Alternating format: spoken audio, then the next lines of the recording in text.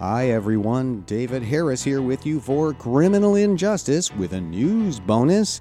The backlash against progressive prosecutors gets nastier. Now, we've talked here on Criminal Injustice and various news bonuses about how progressive prosecutors have begun to be elected in many cities around the country. These prosecutors have run on an unabashed platform of progressive ideas for criminal justice reform, getting rid of cash bail, changing enforcement practices, patterns, and policies by deciding which cases they will take from the police, deciding that certain kinds of cases aren't worth pursuing at all. The first person to really hit it big in this, with this idea of being elected from the far left, if you will, was Larry Krasner in Philadelphia. He was elected, though he'd never been a prosecutor. More than that, he was a civil rights lawyer who'd sued the police department how many times, I don't know. He was a defense lawyer, and he got a mandate for change in his election, and he's been trying to do that since. Now, there have been a number of people who followed Krasner and been sort of the same kind of candidate in various places around the country. And I have talked here some about the backlash that some of these elected officials now face.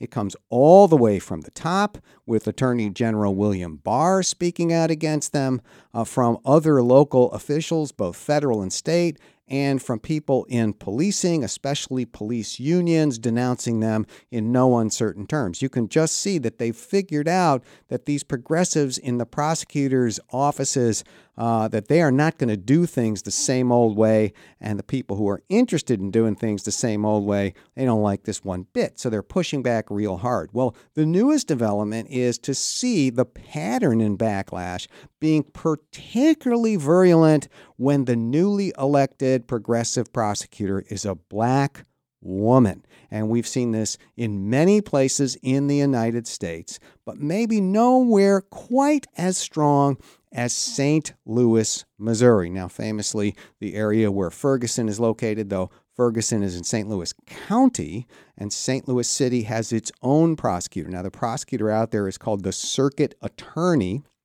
and that person is in St. Louis is Kim Gardner. She was elected in 2017, and really from the first moment faced intense opposition to the things that she wanted to do, the changes that she was elected to make. It is, as I've said before, kind of gross disrespect to the voters who wanted her in and wanted her to do the things that she promised to do.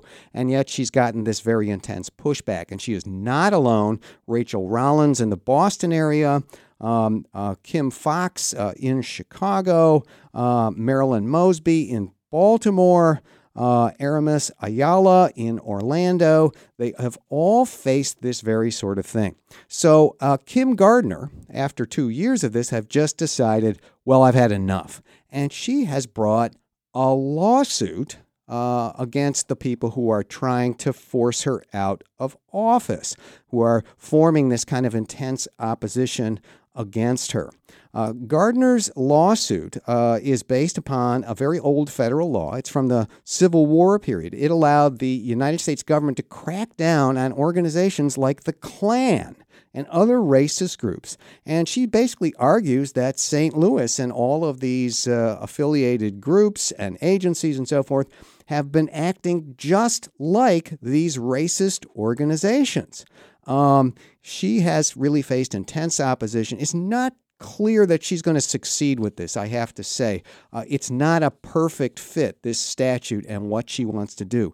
But nevertheless, the fact that this lawsuit was filed is a remarkable thing. And, that was really driven home by the fact that she was joined in St. Louis for the announcement of this suit by a number of these other prosecutors. Rachel Rollins was there, Marilyn Mosby was there, Ayala was there, and they were all there in support of Kim Gardner because they felt they had faced the very same thing. So this is not a struggle that is going to be given up on by anybody. If the forces who wanted those at that office back thought that they were going to be able to get rid of these duly elected public officials elected to do a particular set of things, well, they were sadly mistaken. These people are tough. They're going to hang in there, and they're even going to go on the offensive. Whether they will win the battle with that old Ku Klux Klan statute or not, I don't know.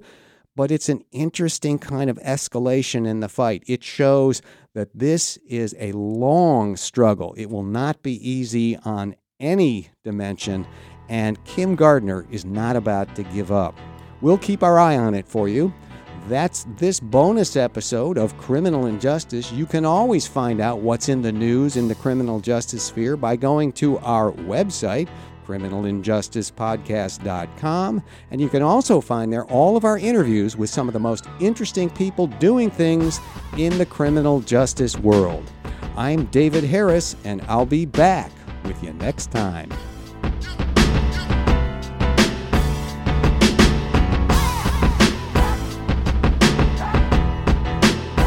Criminal Injustice is written by David Harris and produced by Josh Rawlerson. Find show notes and past episodes at criminalinjusticepodcast.com.